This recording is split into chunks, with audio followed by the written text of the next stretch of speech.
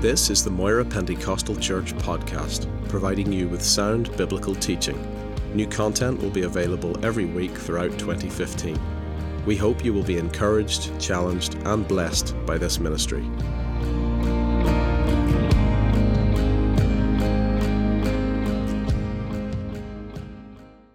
I'll give you a scripture reference just in a moment or two, but I want to begin this service. Title this morning is simply, You Can Make a Difference.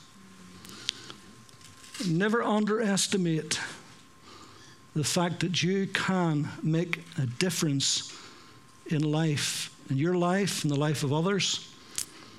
In every field of human endeavor that I know of, there's always been somebody who's made a difference. Henry Ford was the one who brought the motor car to the masses. Orville and Wright were the ones who flew over Kitty Hawk, and because of that was the beginning of the journey to commercial flying that we all enjoy. Louis Pasteur was the one who discovered, as it were, pasteurization, and thank God for that every time you drink a bottle of milk. And of course, Sir James Simpson, who discovered chloroform, and Henri Dunant, that Swiss man who began the Red Cross that is to this very day that's saving hundreds of thousands, if not millions of people over the world. And so in every field of endeavor, whether it's medicine or the sciences or the arts or literature or broadcasting, somebody somewhere made a difference that has blessed the world. The Bible is full of people likewise who made a difference in their generation. Hebrews chapter 11 lists 16 individuals and implies countless others who made a difference. So you too can make a difference. Whoever you are, wherever you are, you can make a difference. You can make a difference in your school, whether it's the classroom or whether it's the staff room. You can make a difference in your home, whether you're a parent or a child. You can make a difference in your job, whether you're the employer or the employee. You can make a difference in your church, whether you're in a leadership position or whether you're not. You can still make a difference. And almost every great enterprise that's been undertaken in the kingdom of God began with one person and a vision. I cannot think of any missionary organization in the world today that didn't begin with one person and a vision.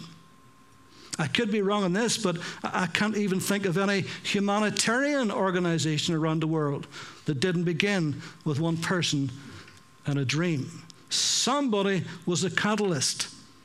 Somebody was a touchstone. Somebody stepped out of the shadows. Somebody stood up and did something, and they made a difference in their generation. So what do you have today that can make a difference? How can you make a difference today? Well, let me begin by saying you can make a difference by your prayers. You do not need talent. You don't need any special gifting. You don't need any cleverness. You, as an ordinary, simple person, can make a massive difference by your prayers. Hallelujah. I want to give you this morning two examples of two people in the Bible whose prayers made a massive difference, more than you think. One a woman, one a man. One in the Old Testament, one in the New Testament. And as we take a few moments to examine their lives, I want you to think a little bit. These are two people who made a difference in their generation. And at the end of the message, I may do more than that, but at the end of the message, I want to play you something. Not show you on the screen, but play you something. It'll last about 8 to 10 minutes. And you will be amazed when you hear it, the difference that one person made in their lifetime. First of all, come with me, please, to 9th book of the Old Testament, the book of 1 Samuel.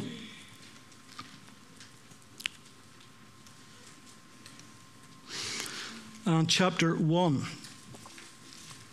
And this is the story, of course, of Hannah, amazing woman, and accomplished so much through her prayers.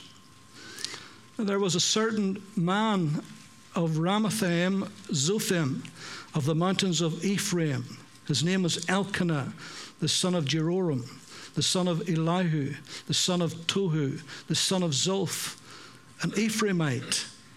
And he had 2 wives. The name of the one was Hannah, the name of the other Peninnah. And Peninnah had children, but Hannah had no children. And this man went up from his city yearly to worship and sacrifice to the Lord of hosts in Shiloh. Also the 2 sons of Eli, Hophni and Phinehas, the priests of the Lord, were there. Whenever the time came from Elkanah to make an offering, he would give portions to Peninnah his wife and to all her sons and daughters. But to Hannah he would give a double portion, for he loved Hannah, although the Lord had closed her womb. And her rival, that's Peninnah, her rival also provoked her severely to make her miserable, because the Lord had closed her womb. And so it was year by year, when she went up to the house of the Lord, that she provoked her. Therefore she wept and did not eat. Let's just pause a moment there. Elkanah and Hannah were 2 godly people. They were devout. They would go every year to the feast at the tabernacle of Shiloh. They would never miss. They were a praying couple.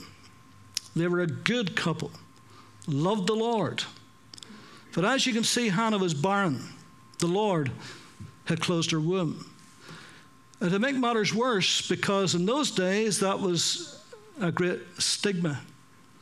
The implication was that God somehow is punishing you. And so having to deal with all of that, and on top of all of that, Peninnah, Elkanah's other wife, gave her such grief. She took every opportunity to down her. And particularly when they would go to the feast, which generally would be a great event, a great time for the whole family to be together as a family, and the work would be laid aside, and it would kind of be a feast and a holiday. It would be a wonderful time. But for Hannah, it got to the stage where she dreaded going to the feast, because she knew that Peninnah was going to mock her and was going to put her down and was going to do everything in her power to make her miserable. And she was miserable. She was that miserable. She got to the stage where she couldn't even eat. She had totally lost her appetite. And she got to the place where even though she had to go and wanted to go, but yet she knew that every time she would go, it would just be trouble upon trouble. And so verse 8, then Elkanah, her husband, said to her, Hannah, why do you weep? Why do you not eat? And why is your heart grieved? Am I not better to you than 10 sons? Now, there's 2 ways you can take that. You can take that he was quite insensitive. Or you can take it that he truly, and he did, the Bible says he truly loved her. And that he wasn't in any way trying to hurt her. In fact, he was more or less saying, look, I know you can't have children, but I love you just the same. It makes no difference to me. You're my wife. I love you dearly. And, and am I not good to you? Am I not better than 10 sons? Well, of course, poor Hannah, she loved Elkanah, but she wanted a son anyway. And so Hannah arose after they had finished eating and drinking in Shiloh. Now, Eli the priest was sitting on the seat by the doorpost of the tabernacle of the Lord. And she was in bitterness of soul and prayed to the Lord and wept in anguish. Then she made a vow and said, O Lord of hosts, if you will indeed look on the affliction of your maidservant and remember me, and not forget your maidservant, but will give your maidservant a male child, then I will give him to the Lord all the days of his life, and no razor shall come upon his head.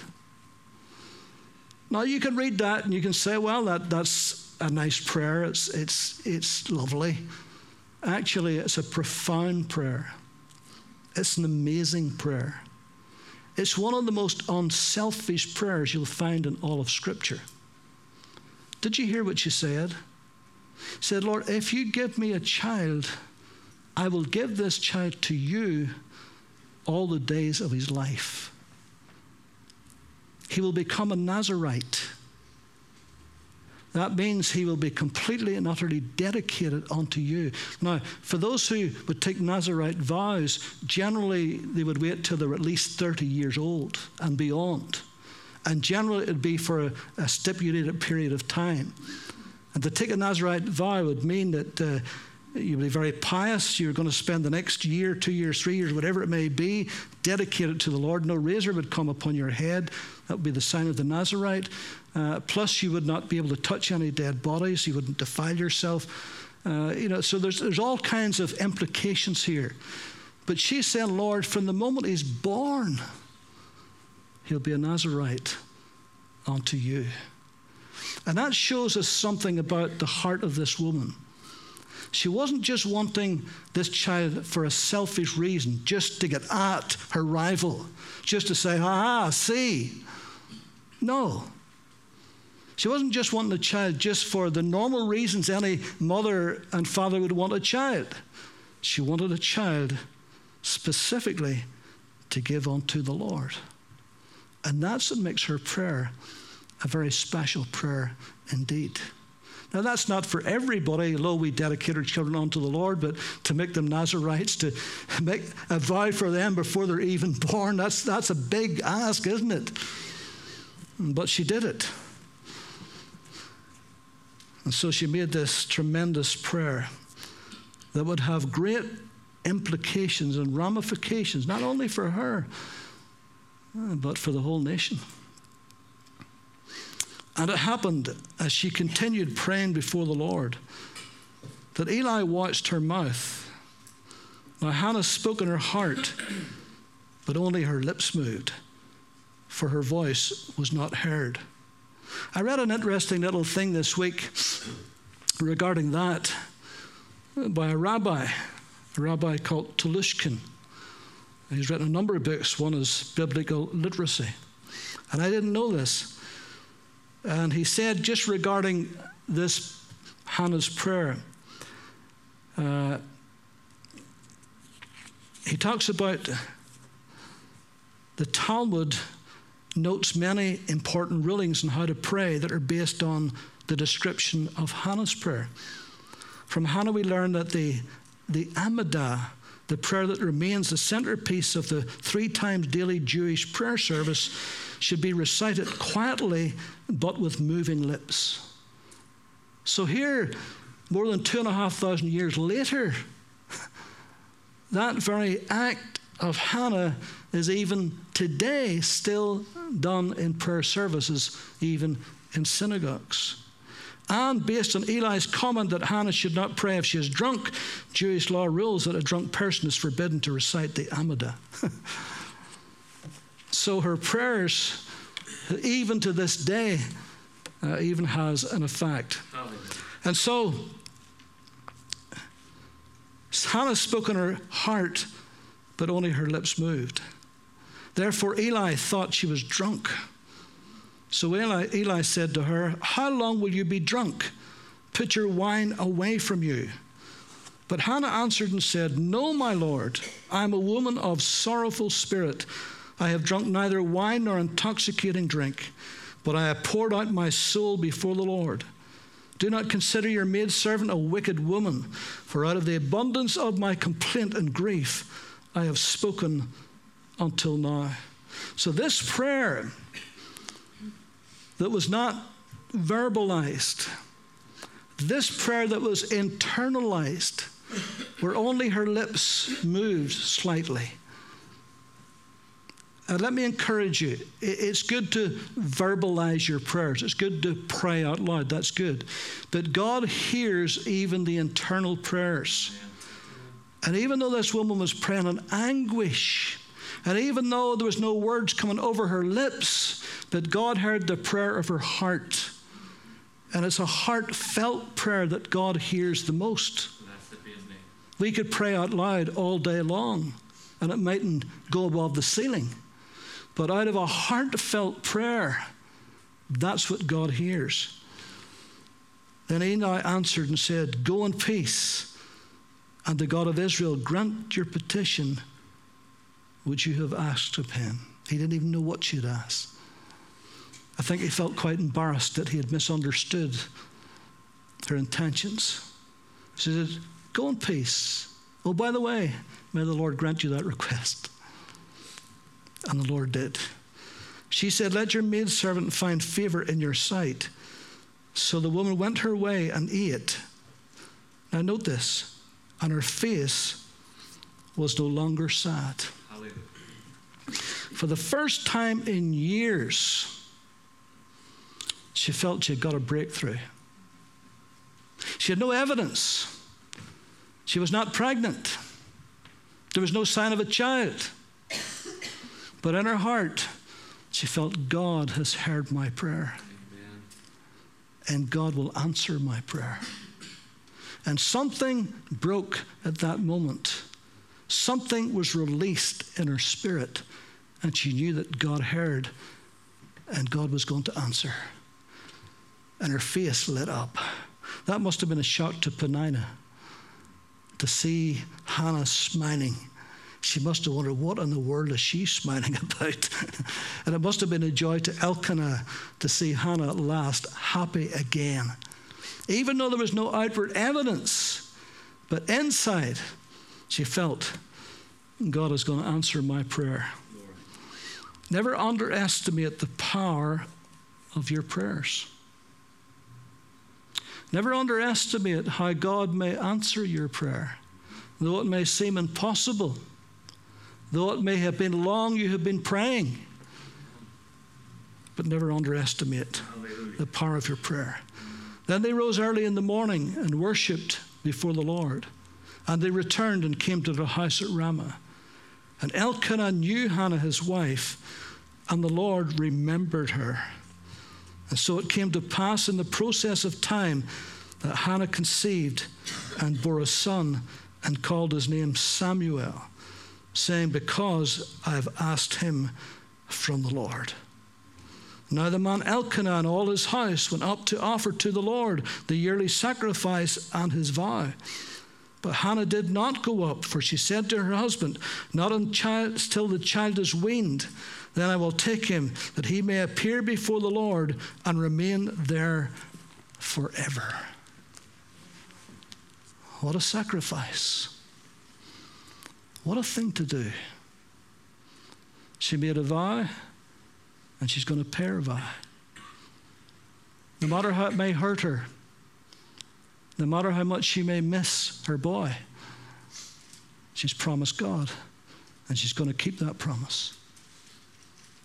Now, the weaning process would take up to probably 3 years, 2.5, 3 years. And that's all she would have of him. From then on, she'd only see him once a year. So this is a big sacrifice that she's making for the Lord. But she made the promise before the child was even born. And so the woman stayed. Elkanah said to her husband, Elkanah, her husband, said to her, do what seems best to you. Wait until you have weaned him. Only let the Lord establish his word. So that tells us that Elkanah was in total agreement with this. There's other scriptures we haven't time to go into which shows that, but this godly man is in total agreement with what his wife is doing. He could have nullified that according to Numbers. He could have overrode that promise, but he didn't. He was in full compliance. So Elkanah said to her husband, said to her, do what seems best to you. Wait until you've weaned him. Only let the Lord establish his word. Then the woman stayed and nursed her son until she had weaned him. Now when she had weaned him, she took him up with her, took took him up with her with 3 bulls, 1 ephah of flour, a skin of wine, and brought him to the house of the Lord in Shiloh. And the child was young. Then they slaughtered a bull and brought the child to Eli. And she said, O my Lord, as your soul lives, my Lord, and the woman who stood by you here praying to the Lord. For this child I prayed, and the Lord has granted me my petition, which I asked of him. Therefore I have lent him to the Lord. As long as he lives, he shall be lent to the Lord. And so they worshiped the Lord there. Now, to show you how much of a sacrifice this was to Hannah, you've got to consider Eli and his 2 sons. Eli was an old man. And he had been a good man, but he had been a weak man and a soft man, because his 2 sons, who were now priests, were rascals. They defrauded people. They were stealing part of the offerings of the people that came. They were sleeping with the woman who came to the tabernacle, at the tabernacle door. These were desperate, terrible men. And at one point, when the people said to Eli about them, he took them aside and he scolded them, but he did nothing with them. To the point where God removed him and the 2 sons completely. So consider for a moment Hannah knowing all of this, knowing what's going on at the tabernacle, knowing about the priest and Hophni and Phinehas and all of that. It was the talk of the whole year. Knowing all of that, she still is prepared to give her son to Eli to rear in the house of the Lord. That took a bit of courage, didn't it? But it took a bit of trust in God, didn't it? She had made her vow, and she's going to pay her vow. But God, who answered her prayer, she felt was well capable and well able to take care of her son, because he was born for purpose. He was born for purpose. And so she gives him into the hands of Eli. And interestingly, Eli did bring him up in the house of the Lord and did a very, very good job of it. In spite of the fact he couldn't bring his own sons up. But he did a good job with young Samuel. Now here's the interesting thing. Samuel was given to Hannah. God honored her prayers and gave her a male child. But not just any male child. One with a special calling. You have to understand, you see, at the time Samuel was born was the time of the judges. This was a 450-year period in Israel's history that was very dark, that was very troublesome. You see, the children of Israel had conquered Canaan, but they didn't control Canaan.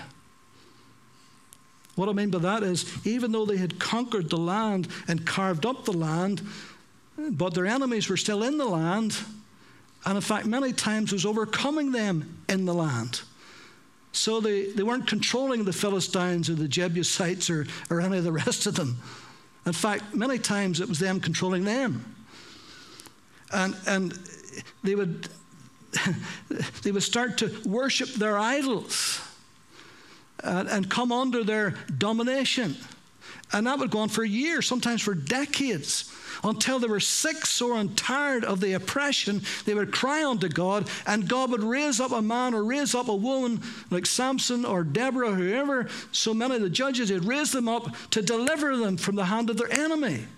And then there would be a period of peace and prosperity. And then, lo and behold, they would go backslide again and come under the domination and the idolatry of those around them, the nations around them. And that would go on for years. And then they would cry again, and God delivered them again. That was the scene for 450 years. That's what it was like when Samuel was born.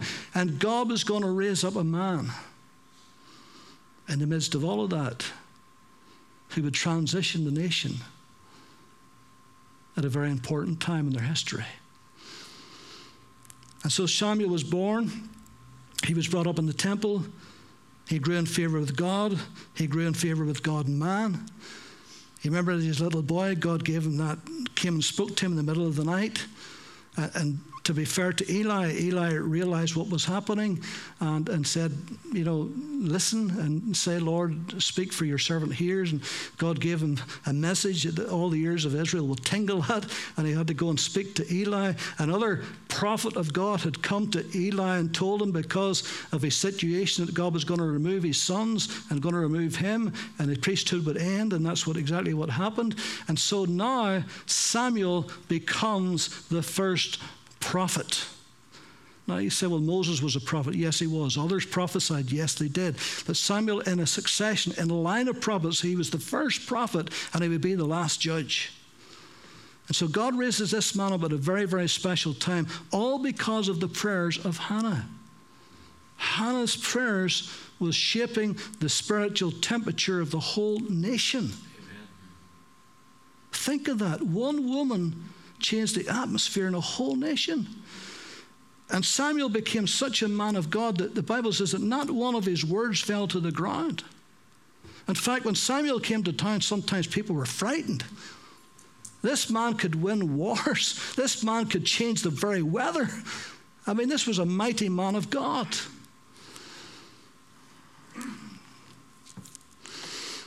And he had a wonderful, wonderful ministry. But sadly, his two sons, Samuel's sons, sadly, they ended up like Eli's sons. Amazingly, isn't it? I mean, Samuel was such a godly man, and yet his sons grew up so ungodly, and they too were terrible. When Samuel was old, he would bring his sons to help him, but the people came to Samuel and says, you're bringing your sons to help us, but they're terrible. They're awful. They're cheating us. They're frauding us.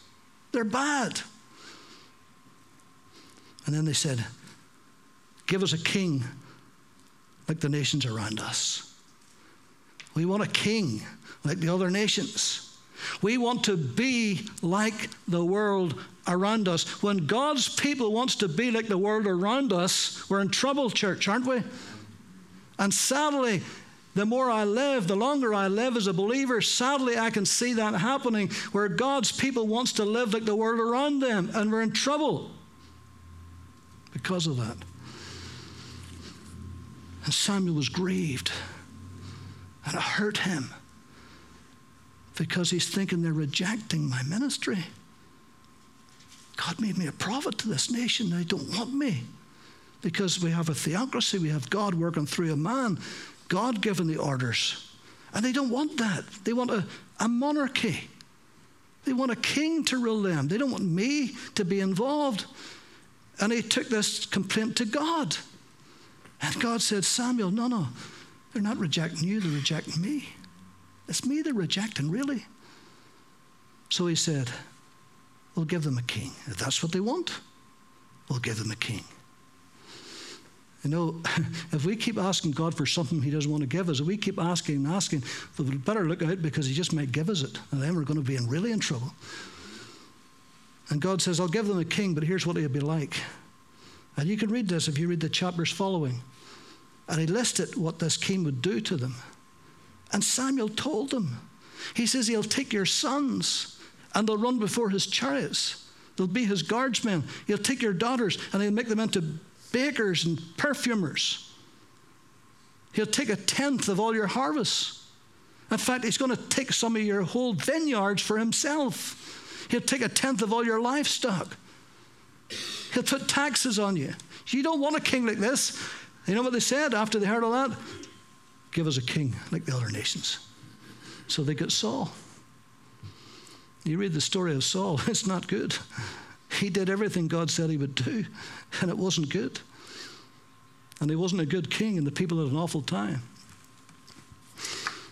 So what did Samuel do after that? They had rejected Samuel as a nation, as a people. You know what Samuel did? He's old now. He could have put his feet up and retired and says, well, that's it. I've had it. But you know what he did? He gathered young men around him. And he says, we're going to start a school of the prophets. I'm going to teach you. I'm going to train you. And I'm going to show you the Word of God. You see, a prophet in those days was not just a foreteller, they were forth-tellers. They would speak forth what God was saying here and now. Yeah, sometimes they prophesied future things, but often it was more forth-telling than foretelling. And so he was going to teach them and show them the state of the nation and what they could say into the nation and to kings. And he raised up the skill of the prophets. And there was 5 places he raised up. And you remember that Elijah and Elisha, they carried on the skill of the prophets, but it was Samuel who started it. And so here's this dear woman, Hannah, in anguish of soul at the tabernacle, praying. Priest thought she was drunk, but God heard her heartfelt cry, and he answered and gave a man to that nation that was to take it right in from theocracy to monarchy. And Saul was raised up, then Saul was removed, the anointing was removed, and David, the greatest king that Israel has ever known, was raised up. And Samuel was there long enough to see David raised up as the greatest king of Israel before his day was done. Never underestimate the power of your prayers. Maybe you're praying for a grandson or a granddaughter. Maybe you're praying for a child, and that child could become a great stalwart in the kingdom of God. Maybe that child could grow up and touch a nation somewhere. Maybe could become a great missionary. Maybe could start a great organization. And you will get the credit because it was your prayers. God answered your prayers. God listened to your voice. Come with me to Acts chapter 10.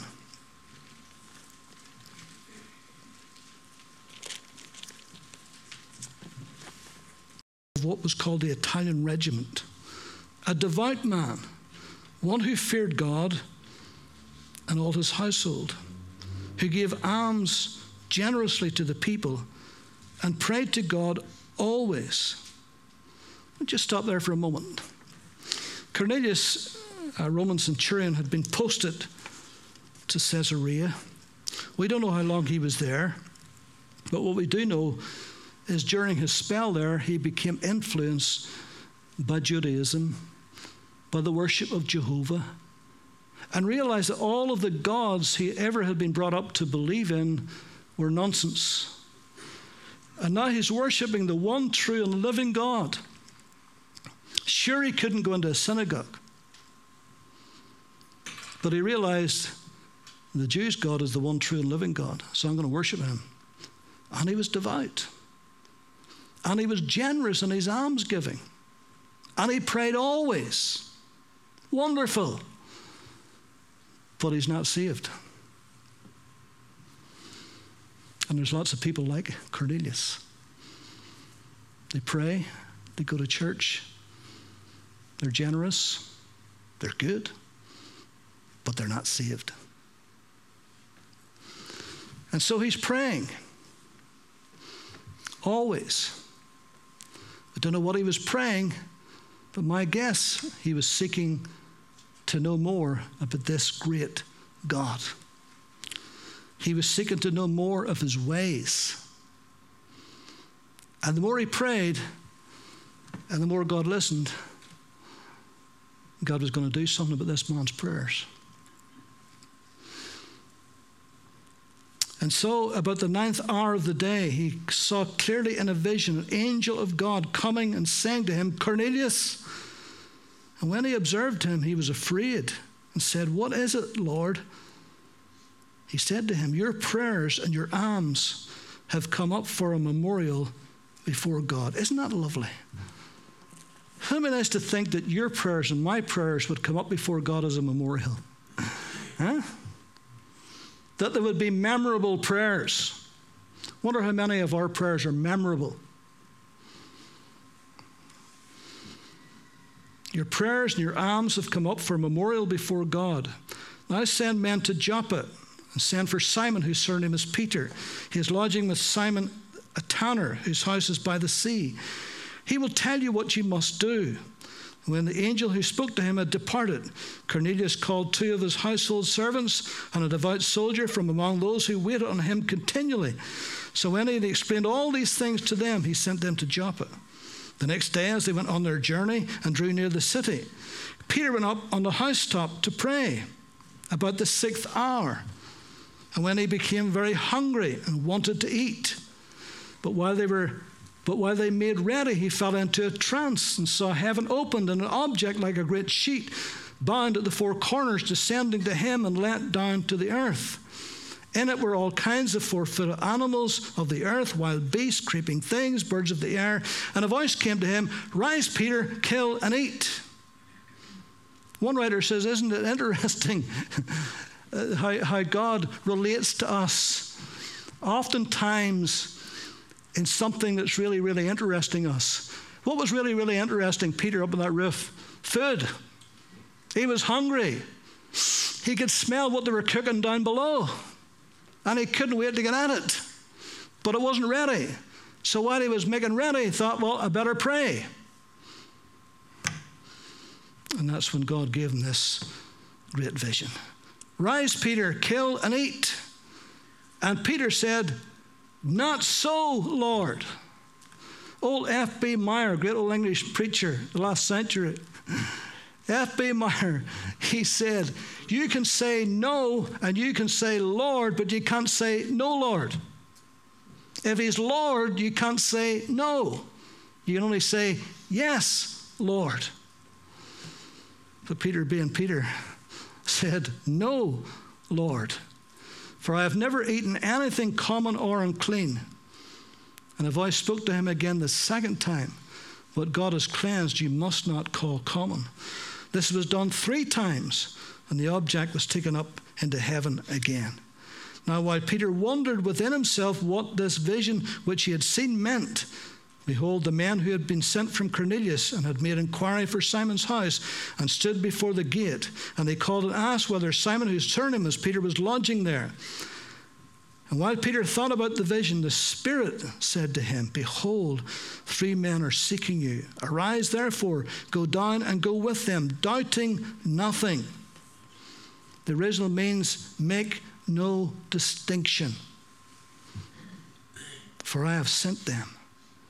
And Peter went down to the men who had sent to him from Cornelius and said, "Yes, I am he whom you seek. For what reason have you come?" And they said, "Cornelius, the centurion, a just man, one who fears God, has a good reputation among all the nation of the Jews, was divinely instructed by a holy angel to summon you to his house and to hear words from you." Then he invited them in and lodged them. And on the next day, Peter went with them, and some brethren from Joppa accompanied him. And the following day, they entered Caesarea. Now Cornelius was waiting for them and had called together his relatives and close friends. And as Peter was coming in, Cornelius met him and fell down at his feet and worshipped him. But Peter lifted him up and said, "Stand up, I myself am also a man." And as he talked with him, he went in and found many who had come together. Then he said to them, "You know how unlawful it is for a Jewish man to keep company with or go to one of another nation." That's how big the separation was between the Jews and the Gentiles. For him to go and cross that threshold of this Roman soldier's door was a big, big thing. God had to send a vision to him, had to speak to him in a vision in order to get him to even to do this. But God has shown me that I should not call any man common or unclean. Therefore I came without objection as soon as I was sent for. I asked then, "For what reason have you sent for me?" So Cornelius said, 4 days ago I was fasting until this hour. The 9th hour I prayed in my house, and behold, a man stood before me in bright clothing and said, "Cornelius, note this, your prayer has been heard." Everything that's about to take place was a result of this man's prayer. Cornelius, your prayer has been heard. Your alms are remembered in the sight of God. Send therefore to Joppa, call Simon here, whose surname is Peter. He is lodging in the house of Simon a tanner by the sea. When he comes, he will speak to you. So I sent you to you immediately. You have done well to come. Now therefore we're all present before God to hear all the things commanded you by God. Then Peter opened his mouth and said, in truth I perceive that God shows no partiality, but in every nation whoever fears him and works righteousness is accepted by him. The word which God sent to the children of Israel, preaching peace through Jesus Christ, he is Lord of all. And then he goes on and preaches all down a wonderful sermon telling him about Christ and what happened and so forth. And verse 43, to him all the prophets witness that through his name whoever believes in him will receive remission of sins. And while Peter was still speaking these words, the Holy Spirit fell upon all those who heard the word. And those of the circumcision who believed were astonished, as many as came with Peter, because the gift of the Holy Spirit had been poured out on the Gentiles also, for they heard them speak with tongues and magnify God. Peter answered, can anyone forbid water that these should not be baptized who have received the Holy Spirit just as we have? And he commanded them to be baptized in the name of the Lord. When they asked him, then they asked him to stay for a few days. Now, this prayer of this Roman soldier was to accomplish something absolutely amazing. This is 10 years after Pentecost, by the way. And in those 10 years, after the Lord sent to them, you'll be witnesses to me in Jerusalem, Judea, Samaria, the uttermost parts. After 10 years, they still only got as far as Samaria. Philip went down, had a revival in Samaria. Yes, there was that one Ethiopian eunuch out in the desert where he met, led him to Christ. He went on his way. But by and large, the Gentiles were not being reached. And Peter would be the one who would open the door to the Gentiles for the gospel. Now, if you read chapter 9, you'll see the great thing that happened to Saul of Tarsus on the road to Damascus. He's got saved, but he didn't go to Jerusalem. He takes off to Arabia for 3 years. Was with the Lord, got great revelation from Christ. He starts to preach. But before that, he was the man that God was calling. Paul was the man that God was calling to be the Gentile, the apostle to the Gentiles. But before he even started, Peter was the one who would open the door to the Gentiles. But listen to me. Cornelius' prayers was the key that opened the door to the Gentiles. Because this Roman centurion prayed, and prayed continually, and prayed as a devout man. God heard his prayer, and now was the time for the gospel to go to the ends of the earth.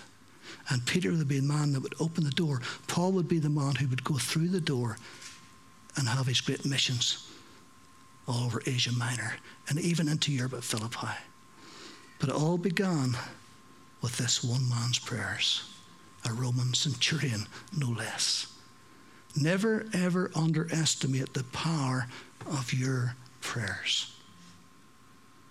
It can change a life.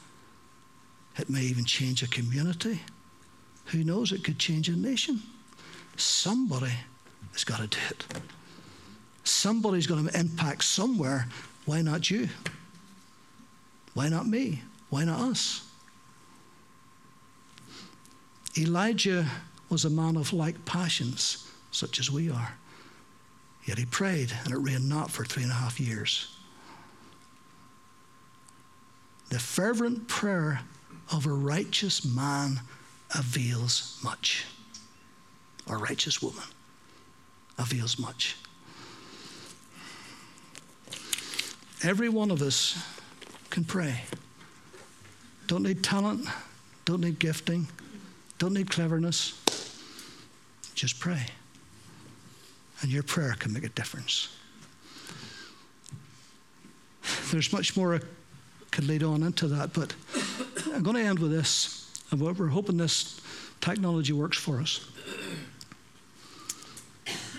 And this is the power of one man's witness.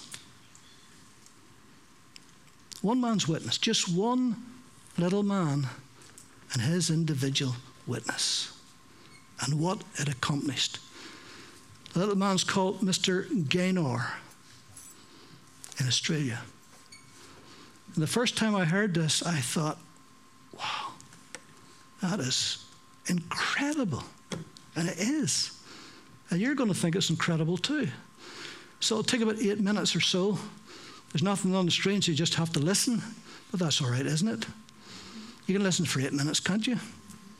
Unless you've got the attention span of a frog or something like that. But you can listen for 8 minutes, can't you? But I promise you, you'll be blessed when you hear it. So we're going to try and play this. This message is non-copyright. Duplication is encouraged. A number of years ago, in a Baptist church in Crystal Palace in southern London, the Sunday morning service was closing, and a stranger stood up at the back, raised his hand, he said, "Excuse me, Pastor, can I share a little testimony?" The pastor looked at his watch, he said, "You've got 3 minutes." And this man proceeded, he said, "I've just moved into this area. I used to live in another part of London. I came from Sydney in Australia, and just a few months back I was visiting some relatives, and I was walking down George Street. You know where George Street is in Sydney? It runs from the business hub out to the Rocks, the colonial area. And he said, a strange little white-haired man stepped out of a shop doorway, put a pamphlet in my hand, and he said, "Excuse me, sir, are you saved? If you die tonight, are you going to heaven?" He said, I was astounded by those words. Nobody had ever told me that. I thanked him courteously, and all the way on British Airlines back to Heathrow, this puzzled me. I called a friend who lived in this new area where I'm living now, and thank God he was a Christian. He led me to Christ, and I'm a Christian, and I want a fellowship here. And Baptists love testimonies like it. Everyone applauded and welcomed him into the fellowship. That Baptist pastor flew to Adelaide in Australia the next week, and 10 days later, in the middle of a 3-day series in a Baptist church in Adelaide, a woman came to him for counseling, and he wanted to establish where she stood with Christ. And she said, "I used to live in Sydney. And just a couple of months back, I was visiting friends in Sydney, doing some last-minute shopping down George Street, and a strange little white-haired man, elderly man, stepped out of a shop doorway, offered me a pamphlet, and said, 'Excuse me, ma'am, are you saved? If you die tonight, are you going to heaven?'" She said, I was disturbed by those words. When I got back to Adelaide, I knew this Baptist church was on the next block from me, and I sought out the pastor, and he led me to Christ. So, sir, I'm telling you that I am a Christian. Now, this London pastor was now very puzzled. Twice, within a fortnight, he'd heard the same testimony. He then flew to preach in the Mount Pleasant Baptist Church in Perth. And when his teaching series was over, the senior elder of that church took him out for a meal. And he said, "Mate, how'd you get saved?" He said, "I grew up in this church from the age of 15 through Boys Brigade. Never made a commitment to Jesus, just hopped on the bandwagon like everybody else. And because of my business ability, grew up to a place of influence. I was on a business outing in Sydney just 3 years ago, and an obnoxious, spiteful little man stepped out of a shop doorway, offered me a religious pamphlet, cheap junk, and accosted me with a question. 'Excuse me, sir, are you saved? If you die tonight, are you going to heaven?' He said, I tried to tell him I was a Baptist elder. He wouldn't listen to me. He said, I was seething with anger all the way home on Qantas to Perth. He said, I told my pastor thinking he would sympathize with me, and my pastor agreed. He had been disturbed for years, knowing that I didn't have a relationship with Jesus, and he was right. And my pastor led me to Jesus just 3 years ago. Now, this London preacher flew back to the UK and was speaking at the Keswick Convention in the Lake District. And he threw in these 3 testimonies. At the close of his teaching session, 4 elderly pastors came up and said, we got saved between 25 and 35 years ago, respectively, through that little man on George Street giving us a tract and asking us that question. He then flew the following week to a similar Keswick Convention in the Caribbean, to missionaries. And he shared the testimonies. At the close of his teaching session, 3 missionaries came up and said, we got saved between 15 and 25 years ago, respectively, through that little man's testimony and asking us that same question on George Street in Sydney. Coming back to London, he stopped outside Atlanta, Georgia, to speak at a naval chaplains convention. And when his 3 days of revving these naval chaplains up, over 1,000 of them, in soul winning, the chaplain general took him out for a meal. And he said, how did you become a Christian? He said, well, it was miraculous. I was a rating on a United States battleship, and I lived a reprobate life. We were doing exercises in the South Pacific, and we docked in Sydney Harbour for replenishments. We hit King's Cross with a vengeance. I got blind drunk. I got on the wrong bus, got off in George Street, and as I got off the bus, I thought it was a ghost. This elderly, white-haired man jumped in front of me, pushed a pamphlet in my hand and said, "Sailor, are you saved? If you die tonight, you're going to heaven." He said, the fear of God hit me immediately. I was shocked sober and ran back to the battleship, sought out the chaplain. The chaplain led me to Christ. And I soon began to prepare for the ministry under his guidance. And here I am in charge of over 1,000 chaplains, and we're bent on soul winning today.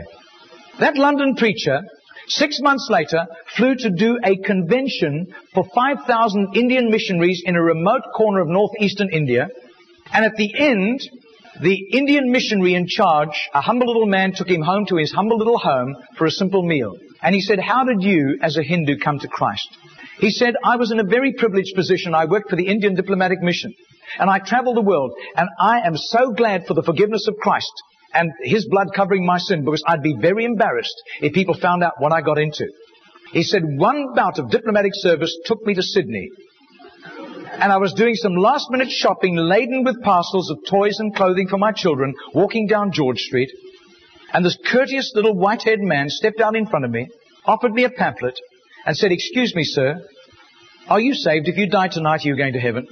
He said, I thanked him very much, but this disturbed me. I got back to my town. I sought out the Hindu priest, and he couldn't help me. But he gave me some advice. He said, just to satisfy your curious mind, nothing else, go and talk to the missionary in the mission house at the end of the road. And that was fatal advice.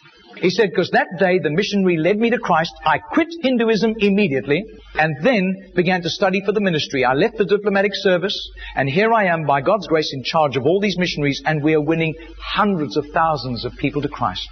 Well, 8 months later, that Crystal Palace Baptist pastor was ministering in Sydney, in Gymea, southern suburb of Sydney. And he said to the Baptist minister, "Do you know a little man, an elderly little man who witnesses and hands out tracts on George Street?"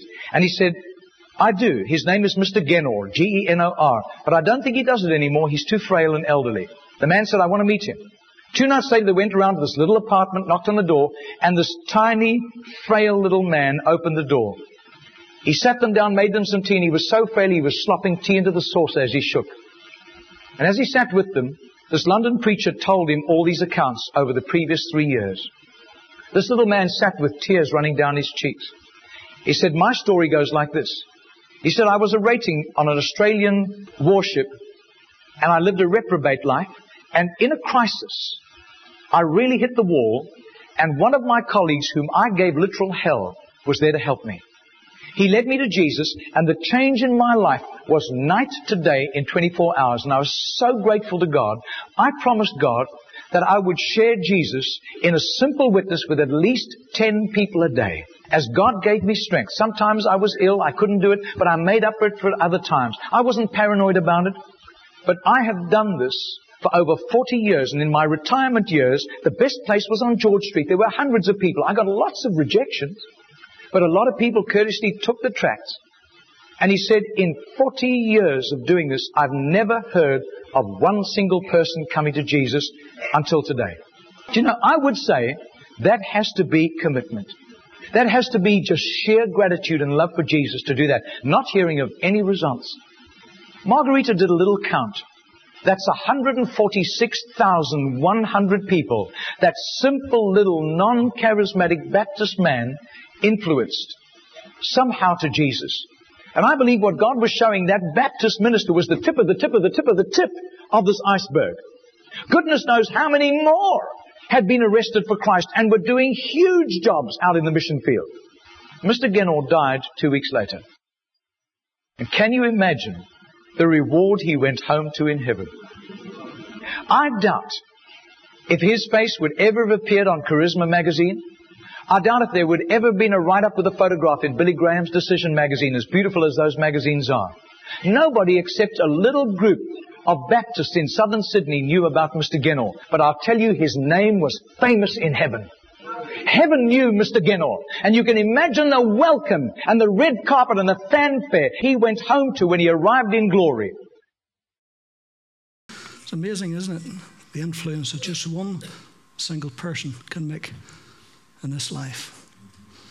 We're going to pray. We're going to break bread together. And those of you who are going to be serving and playing, if you could just come forward, please. Thank you for the gift of life.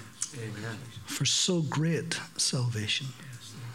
Hallelujah. Thank you, Lord Jesus, that our names are in the Lamb's Book of Life. Amen. That you went to Calvary, you shed your own blood, and you cleansed us from all of our sins.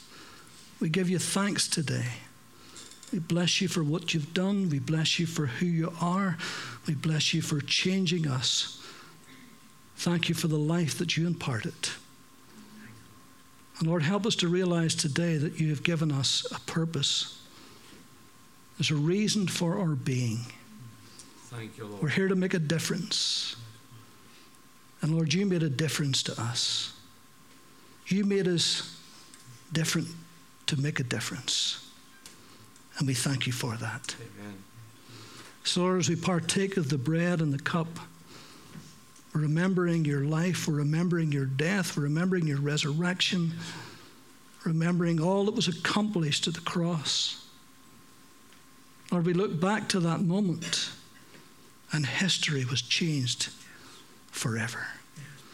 So we bless you and we return thanks to you for every mercy that you've given us. Yes. Thank you, Lord. In Jesus' name.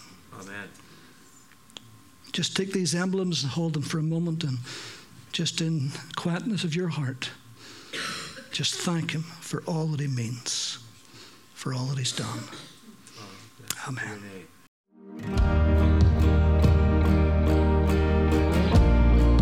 Thank you for listening to this podcast. You can also watch the Sermon of the Month video at youtube.com/Moira Pentecostal, or download the sermon video through our iTunes video podcast. For more information, visit us at www.mpc.org.uk.